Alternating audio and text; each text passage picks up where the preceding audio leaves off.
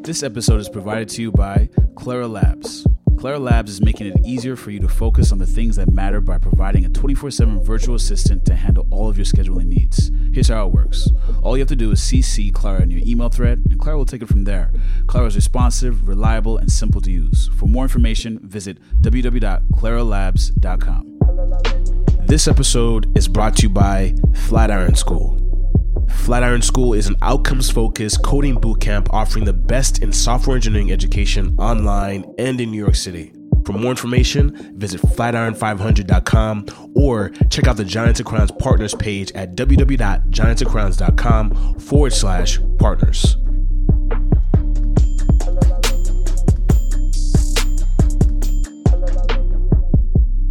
My name is Viraj Puri. I'm the co-founder and CEO of Gotham Greens. We're a New York City-based modern farming company. We got our start in Brooklyn in 2011. My background is actually not in food production. I was working broadly in the field of sustainability and clean tech.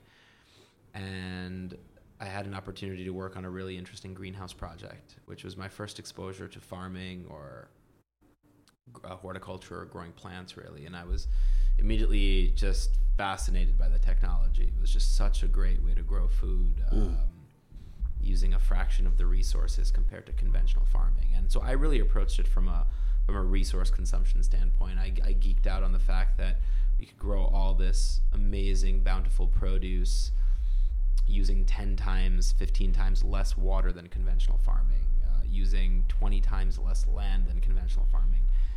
And I just started to read much more about the modern agricultural system and to see what an enormous impact it has on natural resources. It's the largest consumer of land on the planet, largest consumer of fresh water. It's the leading cause of global water pollution. And then you've got all these other macro themes, population growth, urbanization, climate change. And it just seemed like it was an industry that needed better solutions to be able to feed more mouths while using fewer resources, and frankly, just producing a better quality product. And at the same time, as I was learning more about greenhouse technology, one couldn't ignore all the shifting trends in the marketplace, with consumers increasingly caring about their food supply, the supply chain, the provenance of the food, who's making it, where's it coming from, what's in it. We started to see the popularity of farmers markets increase, the proliferation of farm-to-table restaurants and celebrity chefs touting sort of farm-to-fork. So the other part of my brain sort of turned on and realized that, hey, there's a whole market out here, too, for consumers who actually will value produce that's grown in a more sustainable, ecological way. So the light bulb went off that, hey, let's combine this great technology that's resource efficient and very sustainable with a marketplace, and maybe we can combine those two and create a company that could satisfy those needs. So that's how the concept of Gotham Greens was born around 2010 with two partners of mine. And we got started and built our first greenhouse in 2011 in Greenpoint, Brooklyn. Greenpoint was going through a pretty exciting kind of renaissance at that time, and we were excited to be a part of it. We were immediately challenged with the whole real estate aspect of it. Here we were wanting to do farming in one of the most dense, most populated urban centers around the world. Right. With very high real estate prices. Was that still the case with Greenpoint? Yeah. Okay. Yeah. Especially in 2011. I wonder what that was, the ecosystem in Greenpoint's like. It was definitely changing. I mean, it's a really diverse neighborhood. And when I say diverse, I mean people, but also just the use of real estate. It's a blend of residential, but also industrial. Yeah. A lot of commercial. You've got a lot of film studios out there. You've got the city's largest wastewater treatment plant, Newtown Creek, right there. And it's also sort of, the whole neighborhood is bifurcated by McGinnis Boulevard. So you've got the sort of waterfront area, and then you've got to the east of McGinnis Boulevard, you've got a lot of residential and then mixed with industrial. So really interesting time. But, we were really challenged with the real estate part of it. Like, where are we going to get a couple acres to start farming, right?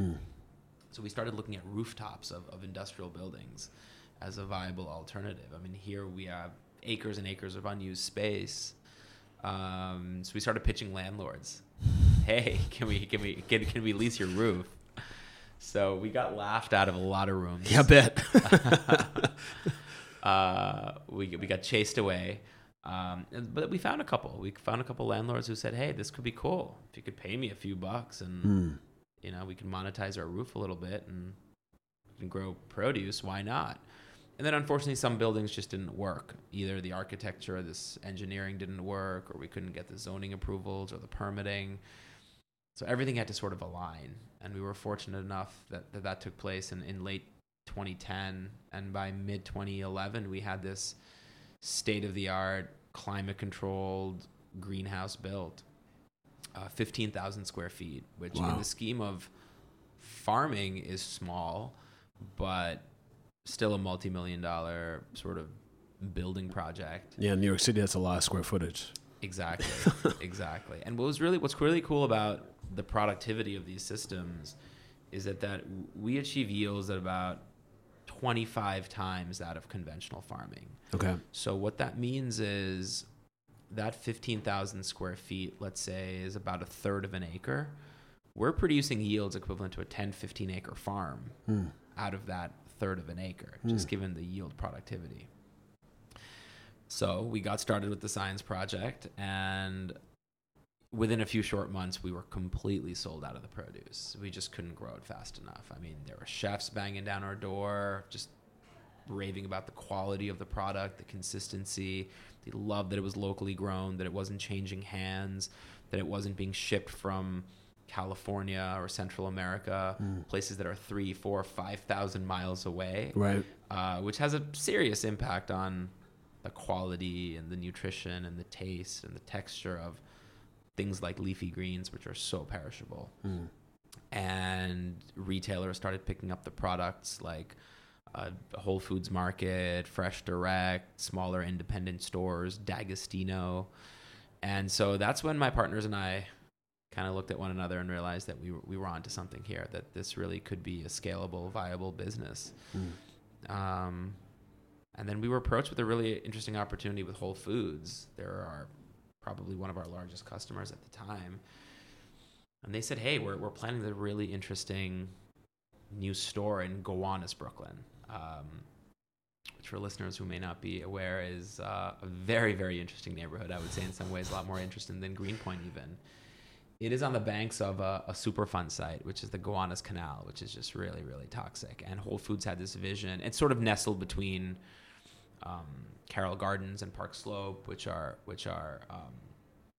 pretty nice residential communities, and Gowanus is this little industrial strip in the middle. And Whole Foods had this vision to build this massive suburban-style store on a brownfield site, so it required massive environmental cleanup and remediation. And they had this vision to do this really ecologically green store, so run on renewable energy and recycled water and made of recycled building materials. And they loved the idea of potentially integrating some sort of agriculture, high-tech agriculture onto the roof. So we got to talking with Whole Foods and essentially devised a plan to build a large greenhouse on the roof of their store. So we cut a real estate deal, and we own and operate this massive greenhouse on top of Whole Foods, which really takes this idea of food miles down to like... Absolutely. You just settling it downstairs, right? Just down the elevator or down the stairs, 365 days of the year. That's awesome. So that got us a lot of traction. You know, subsequently we've raised more capital, we've built more greenhouses, and we've increased the size of our greenhouses. So we have a large one in Jamaica, Queens, which is 60,000 square feet. And then 2 years ago, we expanded to Chicago, which represented our first kind of foray into a new market. We wanted to test to see if our model and brand would work in another large city, and it has. It's been incredibly successful. Chicagoans have really embraced the Gotham Greens brand, where products are available widely all through Chicago, restaurants, catering companies, retailers. And so we've now grown to about 160 employees. We're producing something like 20 million heads of lettuce a year from our 4 greenhouses, and are starting to look at other cities now. And so, our vision is to really farm all over the country on a local scale. So do you guys do more than, like, what kind of greens do you guys produce? So lettuce and spinach and things of that sort? Yeah, we're pretty dialed into leafy greens. We have grown tomatoes before, which were really successful, and we've grown a variety of other crops, but we found a real sweet spot in the market for leafy greens. So that's all your different lettuce varieties, right? Things like butter lettuce and romaine, green leaf, red leaf, oak leaves. And then as you move out of the lettuce family, but still staying with greens, things like arugula and kale, bok choy, the Asian greens, and then herbs, things like basil and cilantro. And are those newer entries? Because I'm seeing that on your site now.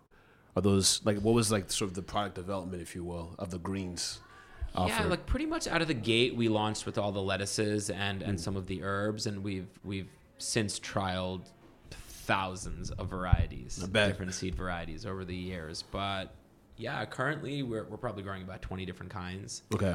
As we've gotten bigger and have created more real estate and more production space, we've been able to diversify the crop selection even further. Okay. And also starting to get into some other products, food products that are made with ingredients that we grow in our greenhouses. So our pesto, made from our basil, has developed a little bit of a cult following here in New York, and then we launched it in Chicago a few months ago as well. So you produce that in partnership with a chef, or like, how does that work? That's right. Yeah. So you guys take the greens from your facilities, take it over to a kitchen that's not owned by you guys, it's owned by somebody else, and produce Gotham Greens pesto. Exactly. But it's all still locally produced. We've got Right. a kitchen in Brooklyn. We have a kitchen in Chicago, and as we expand to new markets, we'll produce it in those markets as well, because we really want to be local and artisanal and authentic in each market that we go to. That's and awesome. Have meaningful local partnerships. And we want consumers to really understand that this food is being produced in super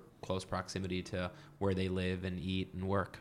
Got it. So let's take a step back. When you started in 2010, 2011, your 2 co-founders, how did you guys capitalize this kind of business? Because it is, I'd imagine it's a resource-intensive endeavor.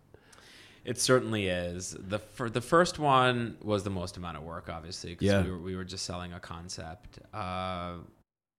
We did some of the standard things, man. We went to friends and family, did the kind of the angel investment dog and pony show. We talked to some family members and friends who were doing a little bit of angel investing and trying to get $15,000 here, $20,000 here, and, that kind of thing. We're fortunate that we won a business plan competition, which had a small cash prize and some other in-kind services like legal and accounting and web development, things that are all very valuable. But more than anything, that just gave us a little bit of credibility, got us some media exposure. So we were fortunate to just meet people through that process. Given the strong kind of science and research and development component to what we were doing, we looked for some R&D grants as well, and so we were able to get one from the state of New York to really study the environmental impact and the life cycle analysis of produce grown in these high-tech greenhouses versus more conventional produce that's grown thousands of miles away. And so that was a nice chunk of funding that also helped. And then we went out, got some loans as well. So really, it's pretty diverse capital stack. But once we had the first greenhouse operational and we're showing good, profitable economics, we started getting the attention of larger investors, more institutional investors, larger family offices, and more sophisticated professional investors, basically. So since then, we've done a couple of rounds of funding. As you noted, greenhouses are capital intensive. They're not literally, but figuratively speaking, brick and mortar facilities. So there's certainly a high build out cost and kind of a real estate development component to each project that we do. So was a bit of a challenge, but fortunately now it seems like there's a lot of interest in the whole food space broadly. I know that's such a broad term, but whether it's food tech or disruptive consumer products in the food scene or disrupting supply chains, food has really captured the interest of the venture capital and private equity world. So there seems to be a lot of capital out there right now. Yeah. What's been your most, I guess, exciting or challenging part of the last, call it 6 years? 6 years? Mm-hmm. What's been like the most challenging or exciting piece of it? Yeah, that's a great question. I would kind of say that it's probably one and the same. So the most exciting has been the most challenging, which is just growing the business and just proving to ourselves and our stakeholders that we can scale. It's been very challenging because our first greenhouse, while it was on a commercial scale, was only 15,000 square feet. Now we've got 20 times that space, right? It's just so much more complex growing and manufacturing food products at scale. Plants are not widgets. They're biological, living, breathing things, and they require a great degree of know-how and care to grow, frankly speaking. So, growing picture perfect lettuce in a room that's 10 by 10 is very different from doing it in a room that's 1,000 by 1,000, right? The stakes are much higher. Things like food safety are incredibly important. Maintaining quality, and then as you scale, things just become more complex with logistics and distribution and operations. So that's been the biggest challenge, has just been scaling, because there's not a ton of precedent for what we do. We're certainly not the first greenhouse company or the first controlled environment agriculture company. I mean, there are dozens out there from around the world, but we're certainly one of the first, if not the first, to really aim to do it on this very sort of decentralized urban scale. So it's brought a lot of challenges, which we've overcome, which has been the exciting part, right? So that's why I sort of said that the challenge has been sort of in line with the excitement. So it's, we're obviously proud to walk into our greenhouses and see dozens of employees working and just, rows and rows and rows of delicious tasting and looking produce, and seeing the market penetration. So pretty much being able to walk into any supermarket in New York or Chicago and find our products on the shelf is certainly really rewarding. So what would you say, how has the business changed?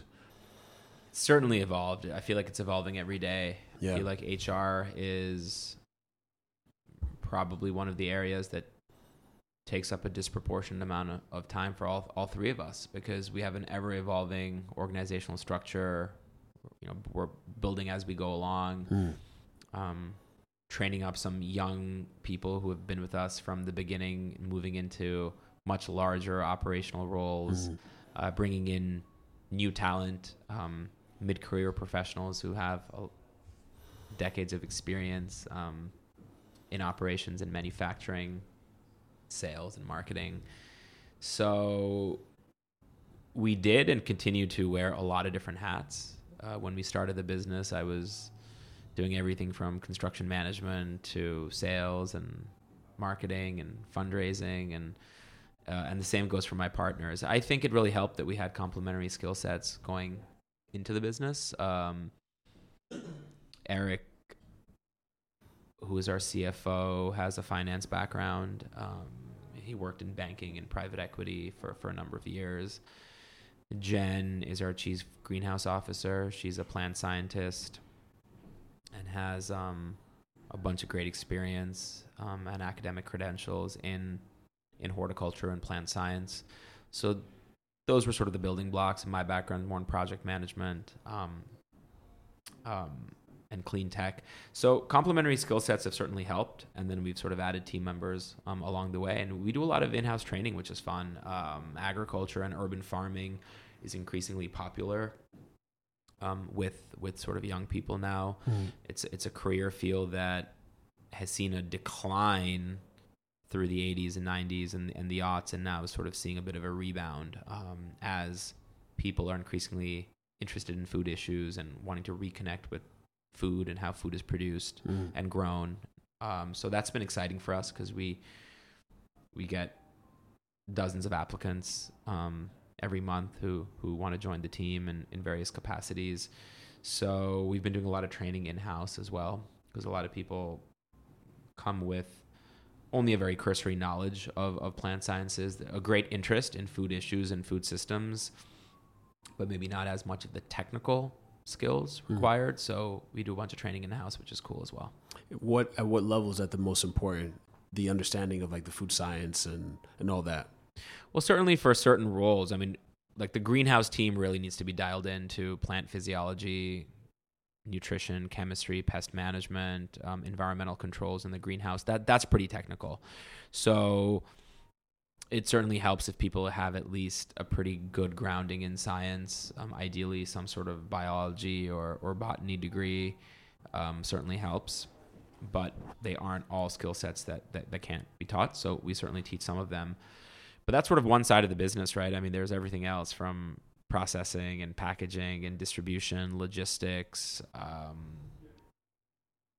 things like traceability, accountability, and then you've got all your other typical job functions that you would find in a medium-sized company: accounting, finance, HR, sales, marketing, etc. So do you see Gotham Greens going to places like Minneapolis and Florida and into that sort of, or is there like a particular type of ecosystem, urban center that works really well with a greenhouse-driven business?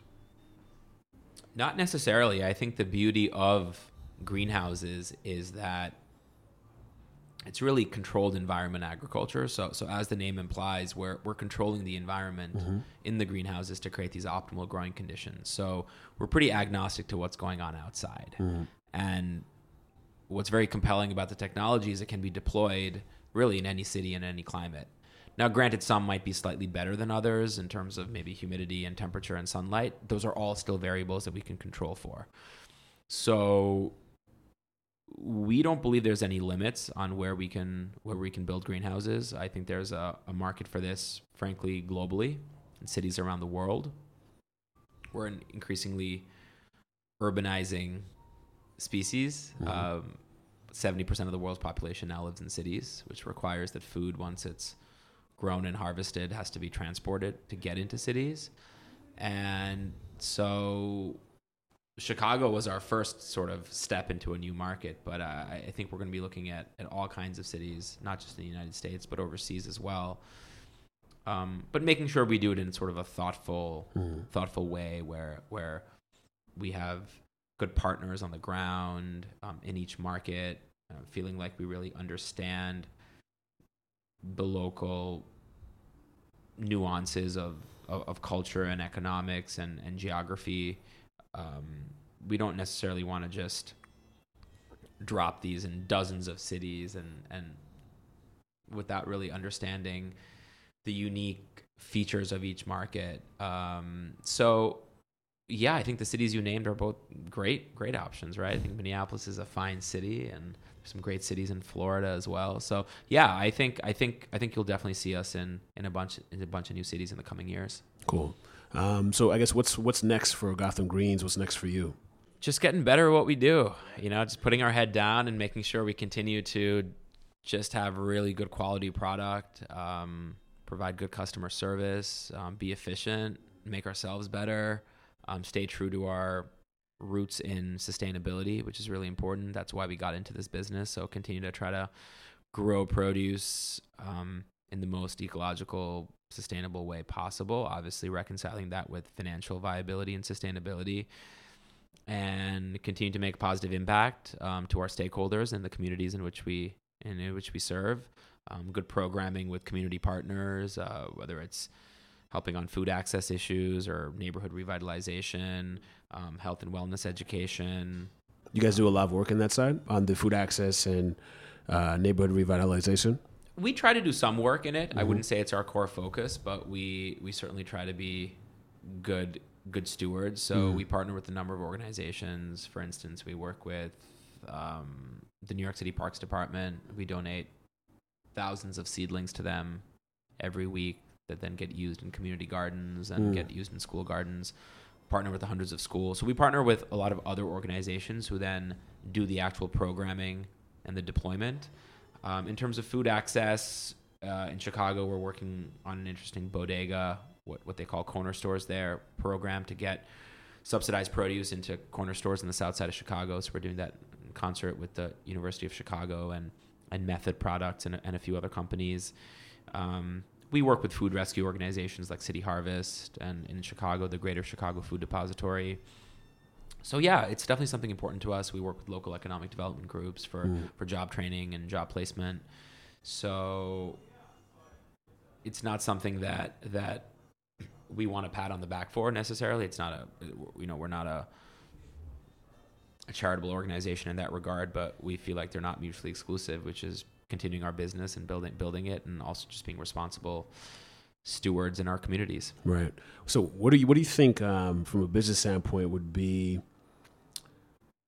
like what are some accelerators for your kind of business in terms of like I imagine having larger distribution beyond Whole Foods, which I'm sure you already have, but let's say getting like exclusive partnership with Amazon. Like what are like the windfalls that exist from an ecosystem standpoint, particularly on like the distribution side, but then maybe even on the product side or like consumer awareness? Like what are those things that you think really multiply the business? I think the greatest multiplier probably is consumer awareness. Just the fact that when we started this business, people thought we were a little crazy. They didn't really think all that much about food and produce and where it was coming from and the merits of it being grown locally or in an urban area. I mean, there was certainly a small subsect of folks who are passionate foodies and understand the food system, but it was far from mainstream. I think over the past decade or so, the increasing consumer awareness around local food and the benefits of food that's grown locally versus thousands of miles away have become more apparent to people. So I think that's been the most positive force for change, because you have retailers now increasingly wanting more of their stores having local products. Right. You have more restaurants demanding it. You have more institutional food service customers, wanting it for stadiums and cafeterias and catering events and things like that. So I think that's the most important catalyst. If there's a demand and if there's a pull for it, then obviously companies like ours can create a supply for it, right, and continue to grow. Right. I think the goal is to get the produce in as many mouths or on as many plates as possible. So the more demand, I think it's better for us. Like it motivates us to create more supply. Is automation something you guys think about? Yeah, we've been experimenting with a lot of automation, and in fact our two newest greenhouses are far more automated than the first two. Automation can certainly help, but it's always tricky. You want to sort of get to the sweet spot. You don't want to make it too automated, but you want it somewhat automated. You want to get savings out of it, but you want to make sure you're not compromising on quality and things like that. So, automation is not a panacea, but yeah, there's certain tasks in the process which can really speed up the assembly line, so to speak, and reduce cost savings. Obviously, automation requires more CapEx up front usually. Right. But yes, we're very excited about advancements in automation. Very excited about advancements being made in machine learning and just computer control systems to monitor climate and make well-informed decisions in the greenhouse to create the optimal conditions. There's a lot of work going on in Europe in these areas. So hardware and software is all getting a lot better. So it's an exciting time to be in our industry for sure. All right, cool. So I want to jump over into our quick fire questions. All right, hit me. And I've already sort of teased you a little bit with the first question. So Biggie or Tupac? Biggie. You don't even hesitate. Why is that? I'm in New York. I'm an East Coast guy, so Okay. that's That's a big part of it. Are you from New York? I spent my childhood in New York and Chicago. Got actually. it. Got it. Look, I love the West Coast. Tupac is great too. Don't get me wrong, Of course. but that's a no-brainer for me. Okay. So your spirit animal. I'm gonna have to go with tiger. Okay. Tiger is my favorite animal. Why tiger? So I have family roots in India. That's where my family's from, and tigers are sort of top of the food chain there. You know, Okay. it's a beautiful animal. It's a majestic animal. It's an animal that I've seen in its natural habitat, going on safari as a young kid in India, and it's also got like mythological history, and yeah, it's just an awesome animal, which unfortunately is losing a lot of habitat and highly endangered, but still a really, really awesome animal. Favorite book? Wow. Or book, most recent book that comes to top of mind? So I'm a relatively new father, so I read a book. Congrats, man. Thank you. So I read a book. I don't get a lot of time to read, unfortunately. Certainly don't get time to read fiction. So I've been struggling my way through a really compelling book about kids and childhood development called How Children Succeed. So that's been really cool, just seeing my little boy evolve over the last couple years. He's 2. So it's kind of been fun to read alongside some of the science and the theory behind that. Who's that by? How Children Succeed? No worries. I'm blanking on it, yeah. I just made a note of it. What's your favorite song or the song that comes to mind? Well, I've got a lot of work to do today, so I feel like I'm bouncing around my chair. So I'm going to say Bouncing Around the Room by Fish. Okay. That's pretty fitting. Okay, if you were doing anything other than this, what would that be? Working.